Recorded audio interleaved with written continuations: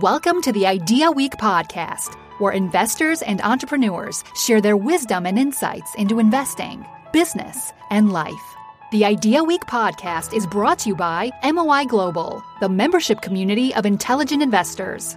Members of MOI Global enjoy special access to Idea Week, the annual winter summit that brings together investors and entrepreneurs in one-of-a-kind St. Moritz, Switzerland. And now, here is your host, John Mihaljevic.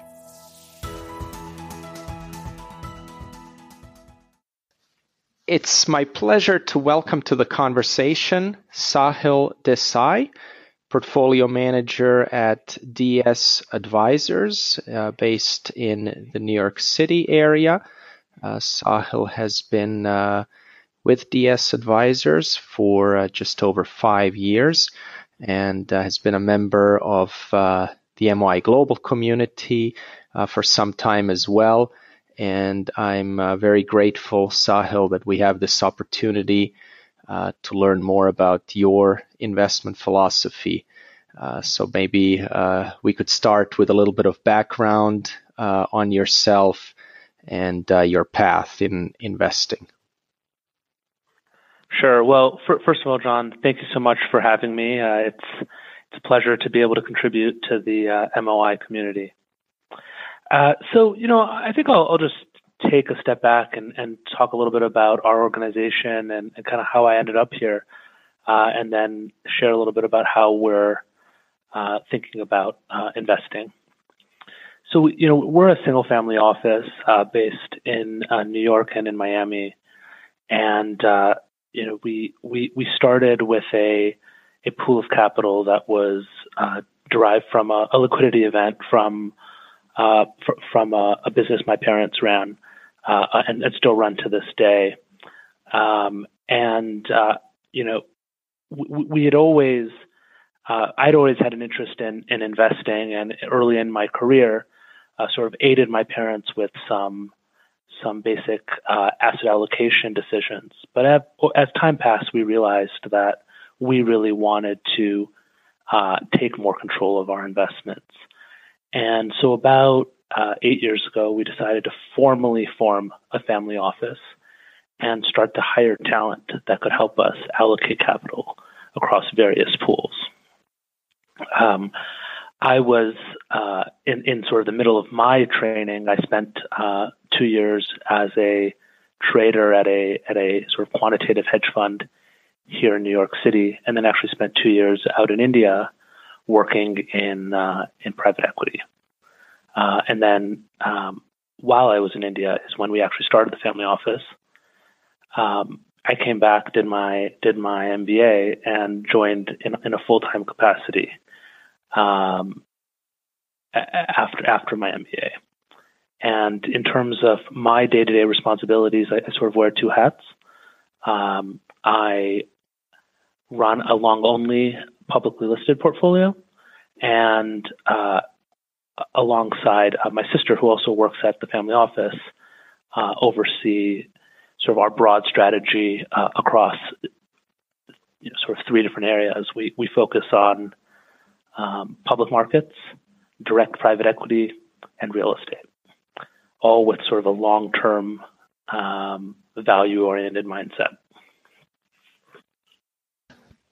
And tell us, if you would, the experience prior to the family office. How did that help with what you do now, and maybe also how your educational path at HBS helped as well?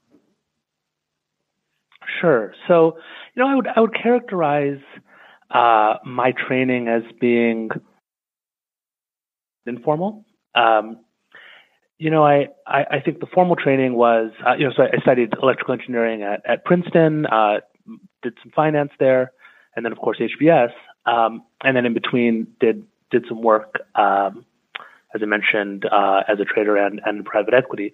I think, all of those together gave me a very wide swath of experiences. I did everything from really understanding markets and how they function on a day-to-day basis to being a very slow and steady investor in private equity, and built a sort of set of frameworks between them through my formal educations at both Princeton and HBS.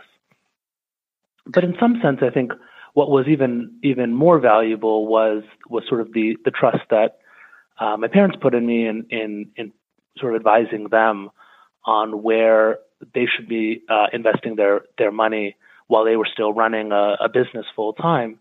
And that was in, sort of taking all the meetings with various portfolio managers, funds, advisors, et cetera, trying to learn sort of how it is that different organizations think about allocating managing money.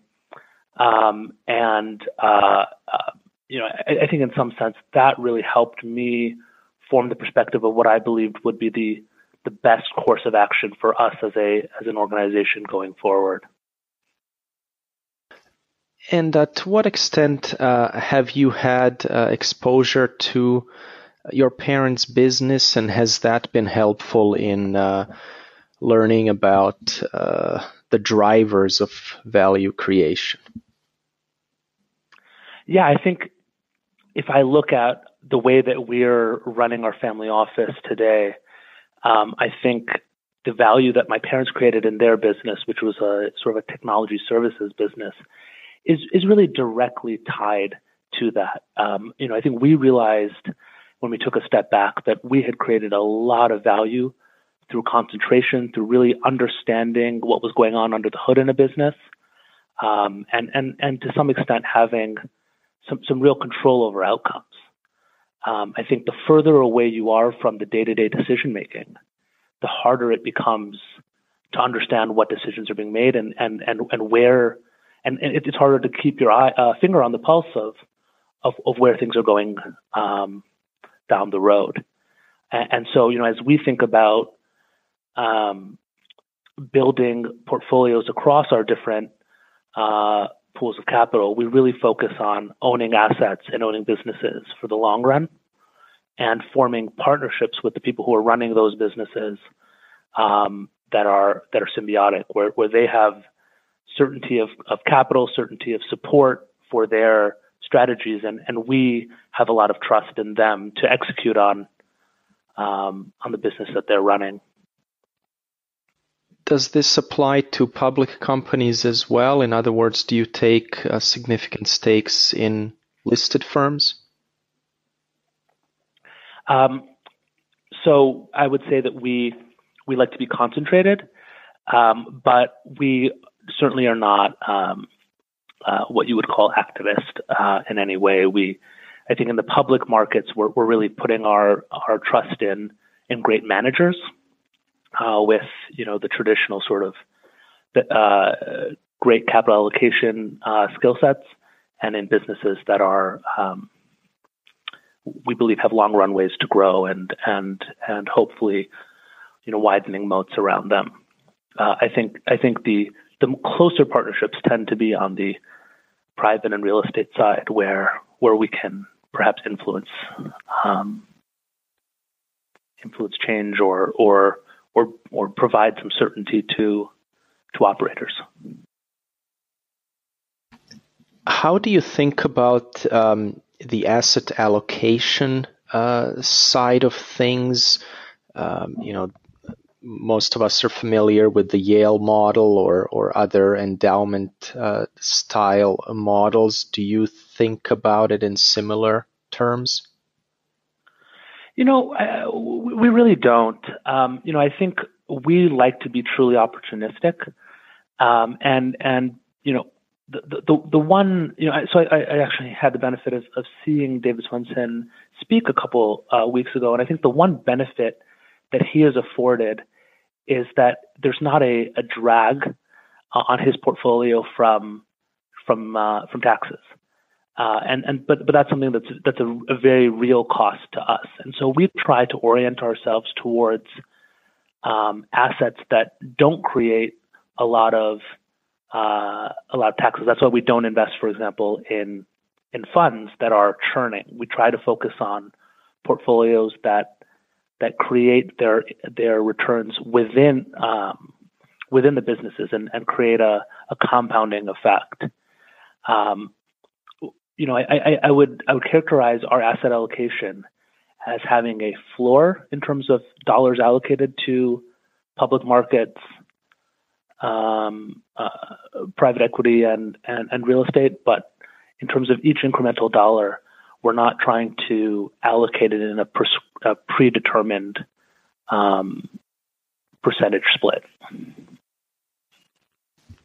Now, you talked about the goal to invest in long-term compounders and companies that can widen their moat over time.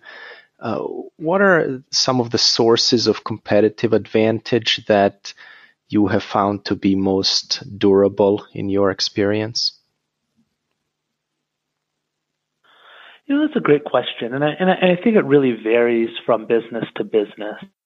I think that just to draw a couple examples of the types of things we're looking at today, we are looking at things that that optically look very expensive, but when you look under the hood, these are software businesses that have extremely sticky recurring revenues. And we realize that once a company gets into a customer, it really starts to form the backbone of that company's, of their customers' operations. And so, that's an example of something where we believe the switching costs become higher and higher as every day passes. On the other side, I think there are a lot of businesses that I shouldn't say a lot, but there are businesses that we look at that just have a great track record of allocating capital effectively and perhaps rolling up homogeneous assets, whether it be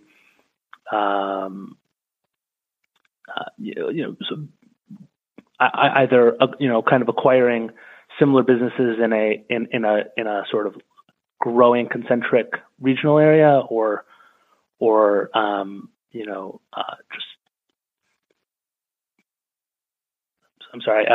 just basically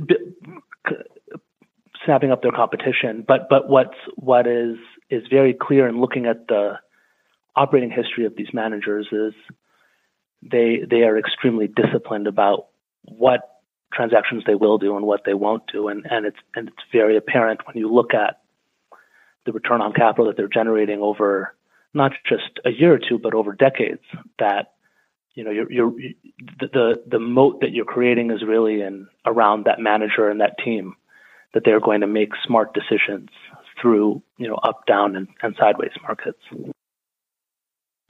I'm glad you mentioned management and the people running those businesses that are consolidators, because it would seem that without the right leadership in place, an M&A spree may not necessarily create value, but perhaps the opposite. So how do you assess the quality and incentives of management? Right. So, I think we really like to see compensation structures that incentivize management for creating shareholder value over time. We like to see structures that are not that don't have sort of a bullet allocation of shares or options, but rather that are spread out over longer vesting periods, and which in some sense can create an ever-growing hurdle for management to exceed. In other words, it doesn't create an incentive for management to hit it out of the park in 1 year and then underperform in the next. And above all, I think we love to see management actively purchasing shares out of their own pocket rather than just being given shares or options.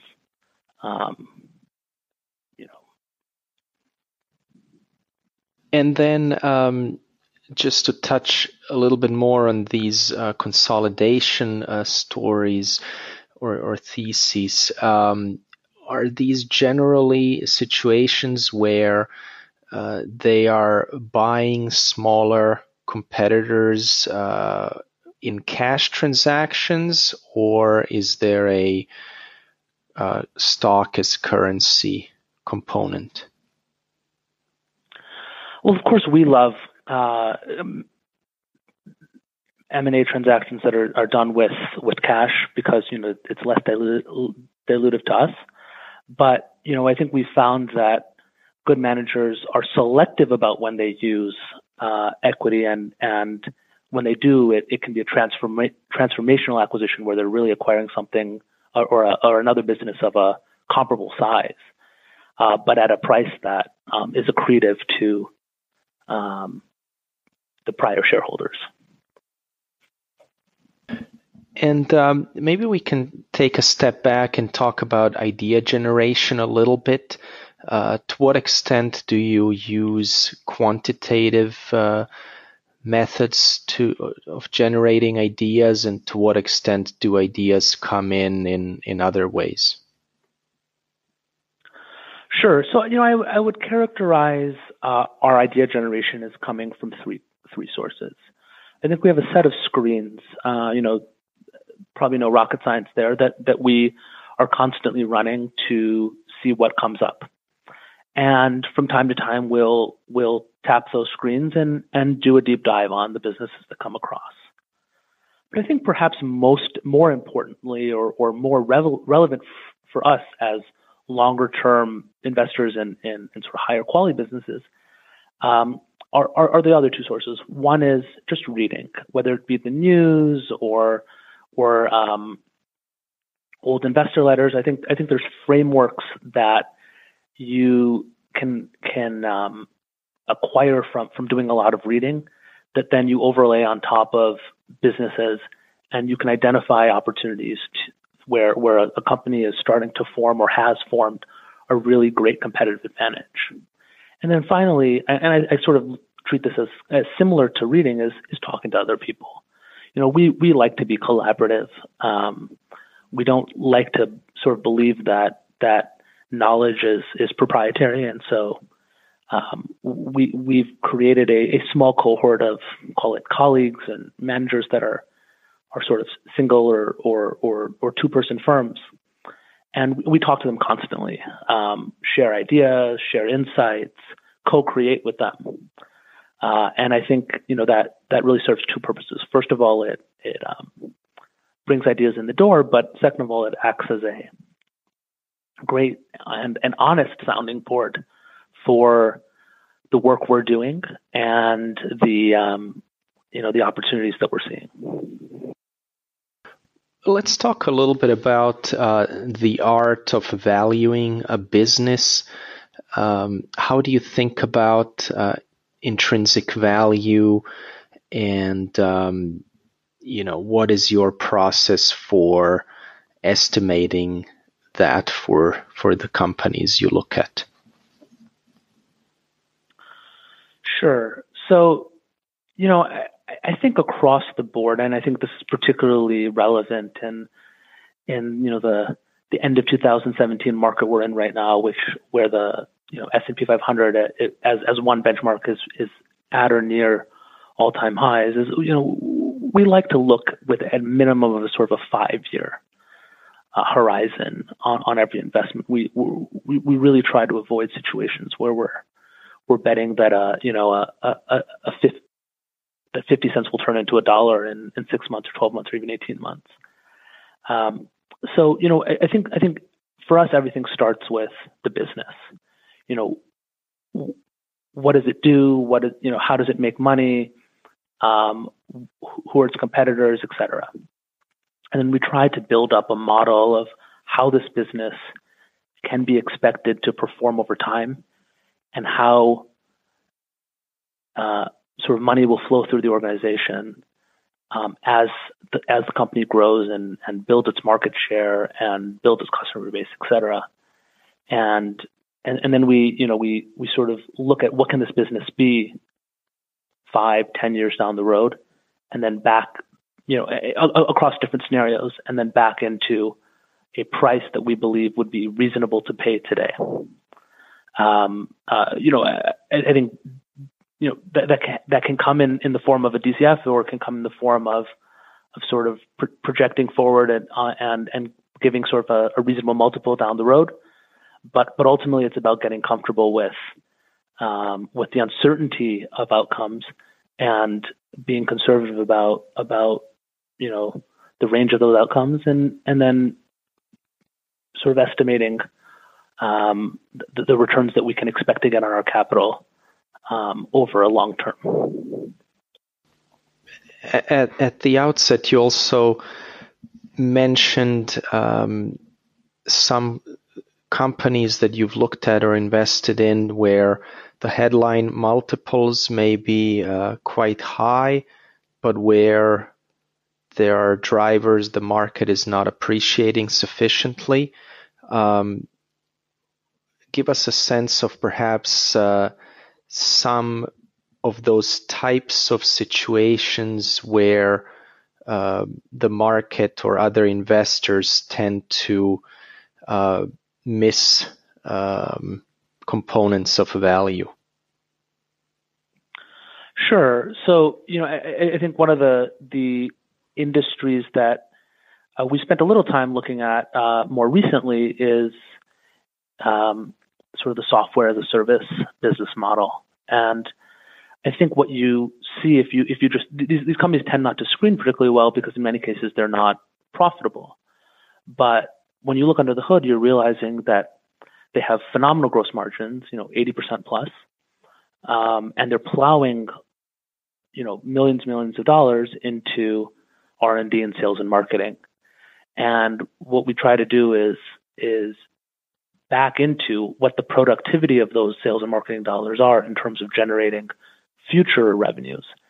And in doing so, we can see that, what they're really doing is entrenching themselves more and more into customers and expanding their customer base such that when they down the road can, scale back their sales and marketing efforts, they have built a very, very large revenue base that will then flow tons of cash back to investors.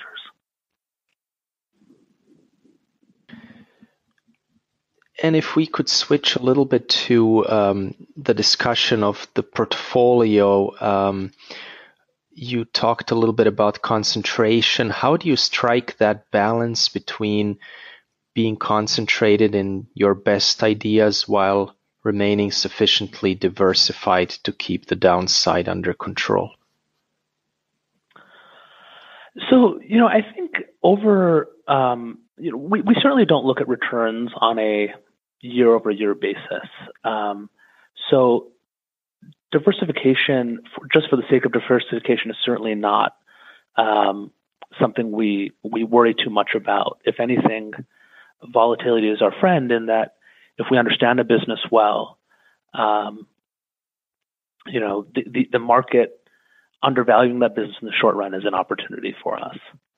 But in a practical sense, we certainly don't want to put 100% of our position on day one. And so what I think what I try to do is create what I would call a sort of research portion of the portfolio where we're taking toehold positions to kind of put some skin in the game, force us to sort of take our that business seriously and continue to do work on it, continue to learn about the business. And then as we build comfort, we start to scale those toehold positions up to real size. And then over time continue to add opportunistically when we believe the market is underappreciating the business's value. Maybe we could talk a little bit about your process or any routines that you have found helpful in your investing, because it's clear that your approach is quite different from a lot of other market participants that tend to be short-term oriented and maybe focused more on news flow.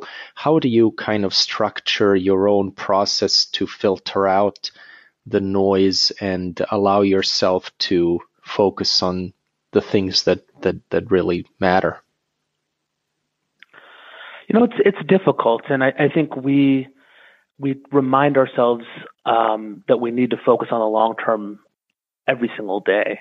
It's sort of a mantra, I think, throughout our office that is this an opportunity that's really going to move the needle for us, or are we sort of chasing what we believe is a short term opportunity?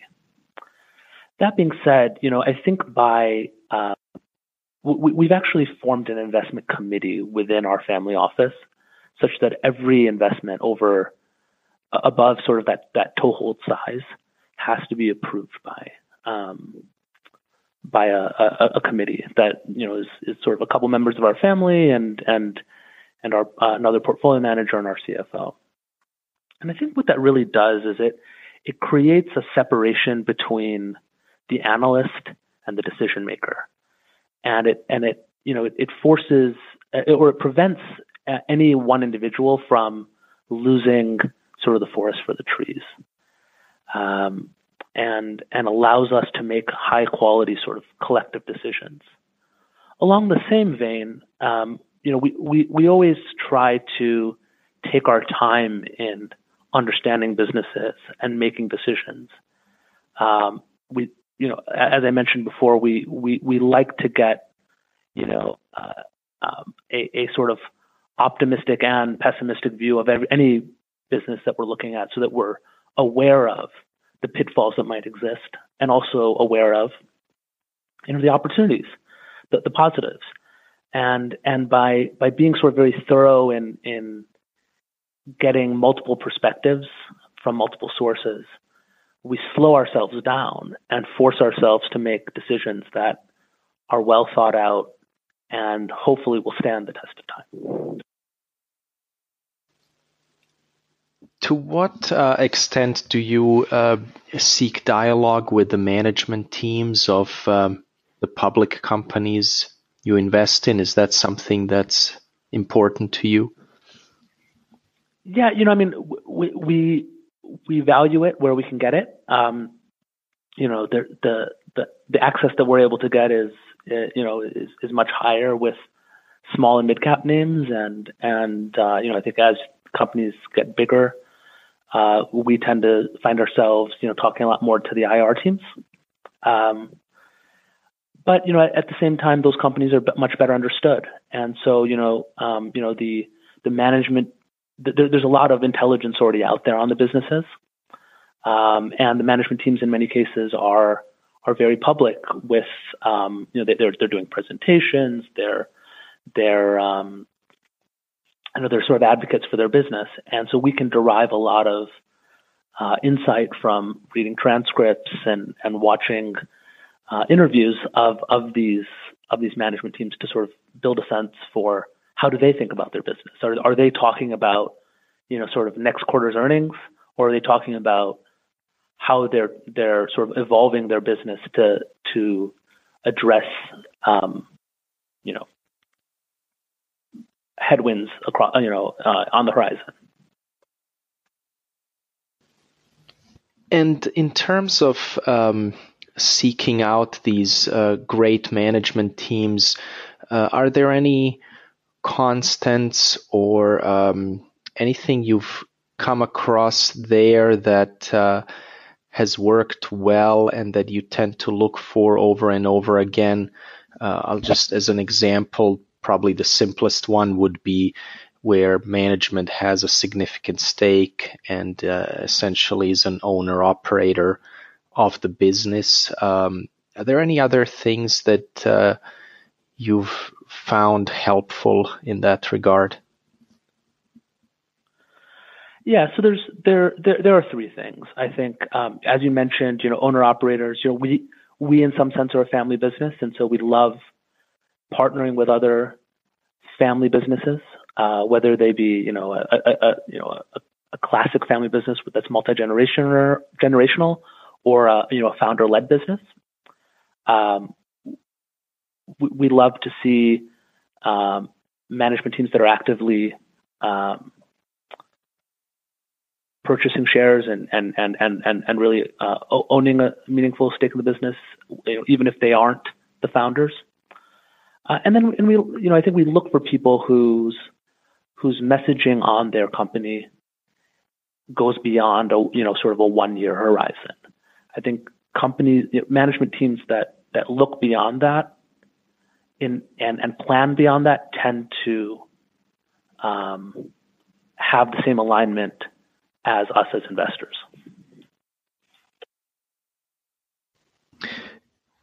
Do you look globally when it comes to finding managements that can compound value for a long time? The short answer is yes. That being said, I think we've found that there's enough opportunity in the U.S. or at least in the U.S. and Canada alone that we haven't had to spend a lot of time outside. As a firm, if I were to look at the holdings we have, I'd say the vast majority are North America, a few in Europe, and then outside of that, we really don't see a lot. We've largely stayed away from emerging markets, not because there aren't great managers there, but I think it's much harder to build confidence and build intuition when you're not sitting in some of these markets. And as a family office, do you invest all the capital directly, or do you ever seek out outside managers for any specific pieces of the asset structure? So the core of what we do is managing our own money. I mentioned, sort of a cohort of public markets investors that we talk to. In a few cases, we've allocated small amounts of capital to them to help. I think it has two benefits. First of all, we're helping people whose insight we value build their own businesses, like giving them some capital to get off the ground. But more importantly, and far more valuable, is gaining some insight for them and having a sort of a two-way conversation about idea generation, about what they're seeing in the markets. And so that's on the public side. And then on the private side, we're very active in seeking to partner with other investors, whether they be funds or other family offices or independent sponsors. It's the nature of that business is such that partnership is a very important part of it. And similarly on the real estate side, we are not the types that are going to be boots on the ground with the real estate. So it's very important to find local operators, local investors who really know a market very well and who we can partner with to seek out opportunities that fit within our parameters in terms of return, risk, etc. Maybe we could talk a little bit about investment mistakes and the things that tend to derail investors. What would you say are the biggest mistakes that tend to keep investors from reaching their goals? Sure. So there are many. I think that I find it sometimes very good to kind of go back to first principles. In the spirit of reading, I love reading people like Howard Marks and Warren Buffett, and there's certain mantras that they have, and I think one that both of them kind of say in different ways is, price is what you pay, value is what you get. And quite often, I think where investors can get it wrong, especially over the long run, is if they pay too much for a business and have too rosy a picture of what a business can do going forward.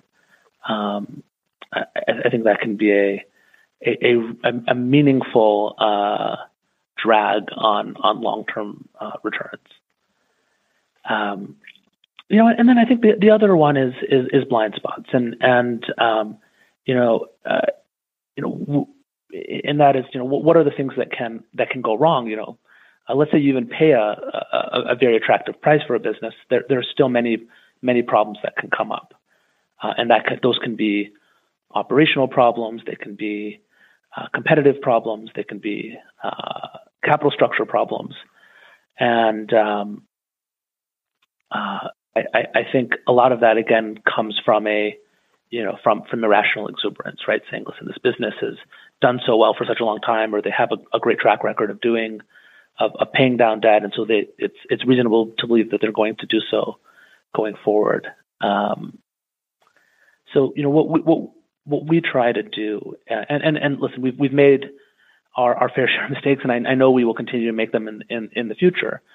But what we hope to do is avoid as many as possible by making sure that we get a diversity of perspectives, both internally and from the outside, on every investment that we make.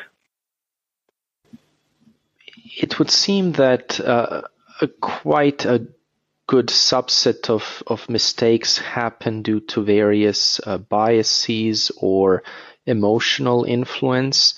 How do you look at that side or that category of mistakes, and to what extent are you actively trying to mitigate some of those biases?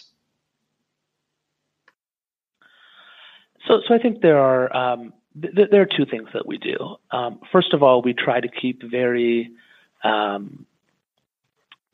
detailed logs of all the investments we make, the things that went well, the things that went poorly. Do sort of a post-mortem internally about investments that we can constantly be learning. And then, as I mentioned before, I think every investor, and to some extent even every organization does have consistent biases. But what we hope to do is separate out the analysis portion of an investment from the ultimate decision. So, on a day-to-day basis, I have a few colleagues that are working on different ideas at any given time. I try not to follow every single data point that they're collecting on those, because otherwise I'm sort of biasing myself positively or negatively towards that opportunity. But rather I say, listen, you go do the work, you go form the thesis, and then once it's more fully baked, then let's talk about it as a team, and kind of rip it apart.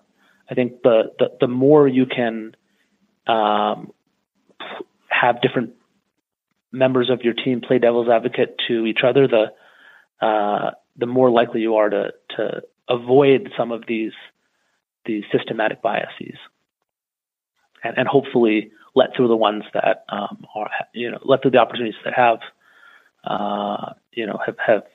met a lot of the requirements and don't have sort of big red flags. One thing we like to always ask is book recommendations and any reading that you found particularly insightful that you would recommend to other members of the community. Does anything stand out in that regard? Sure. I think these are both probably repeats of other things that other people you've talked about. I love reading Howard Marks's letters. I think he's just very insightful and thoughtful. The other book that everyone who joins us we buy him a copy is The Education of a Value Investor, Guy Spears' book. I think it's not just about investing, but it's about building an organization, putting yourself in the right frame of mind to be successful as an investor. And culture is so important in an organization. So we want people to start on the right foot by kind of reading that book and understanding how we want them to think about their work on a day-to-day basis.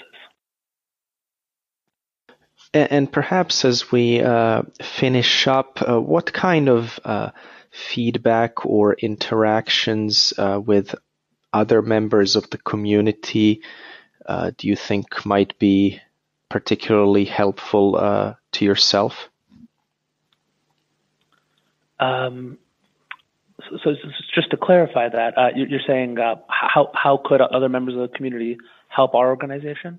Sure. Perhaps a member who is listening to this conversation or who might participate at Idea Week or otherwise cross paths. Sure. Well, I think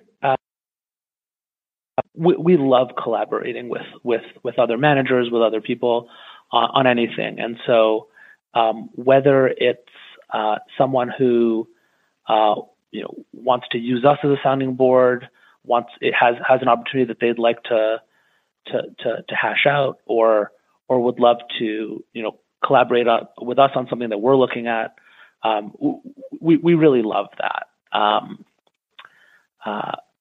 Also, if anyone is knows, sort of listens to this podcast and either thinks themselves or a friend or colleague of theirs might be interested in working with a organization like ours, we always love.